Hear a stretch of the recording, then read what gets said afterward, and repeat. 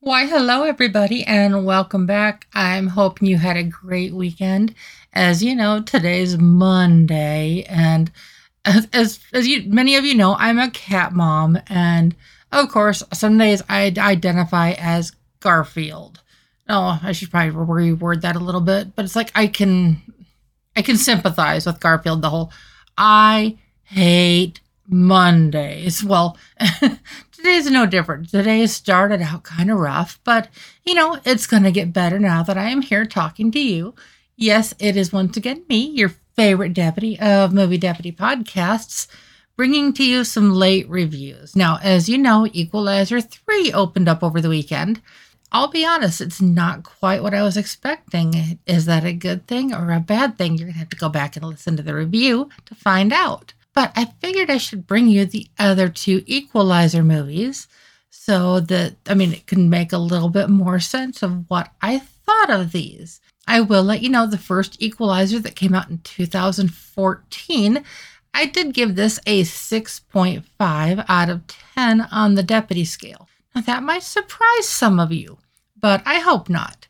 And of course, I did give this a guilty rating, so definitely I would not recommend this for anyone the ages of 12 and younger. There's a lot to this story. I don't know, it's Denzel Washington really as you've never really seen him before. We've seen him do a bunch of different roles and his whole repertoire of his acting and everything, but in The Equalizer, it's like he takes on this character. It's like, okay, we're familiar with the TV show.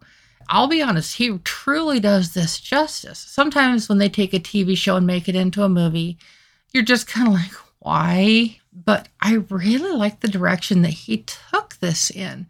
Like I said, if you were ever a fan of the TV show, you're going to find stuff to honestly nitpick about the movie. But even if you've never seen the TV show, this is an easy story to follow. It's full of action, and there's actually some depth to the story. I want to get right into sharing the original review that was published on moviedeputy.com.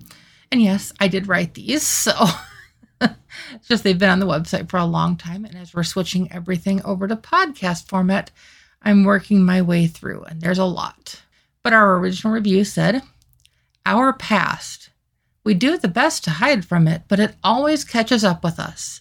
We do our best to start over, but no matter what we do, the past continually haunts us. That's what Robert is trying to do. Start over. New name, new life, no history." Or so he thought. A situation presents itself that he cannot overlook, and he has to help. In doing so, he crosses some lines that he cannot come back from. He is in a kill or be killed situation, which is never as simple as it sounds. His new friend aspires for more, but is caught up in the web that the Russian mafia has spun. The deeper he digs, the more he loses in this fight that may not end in victory. That's a chance he's willing to take. In this incessant struggle for himself versus what's right and wrong, there will be a victor.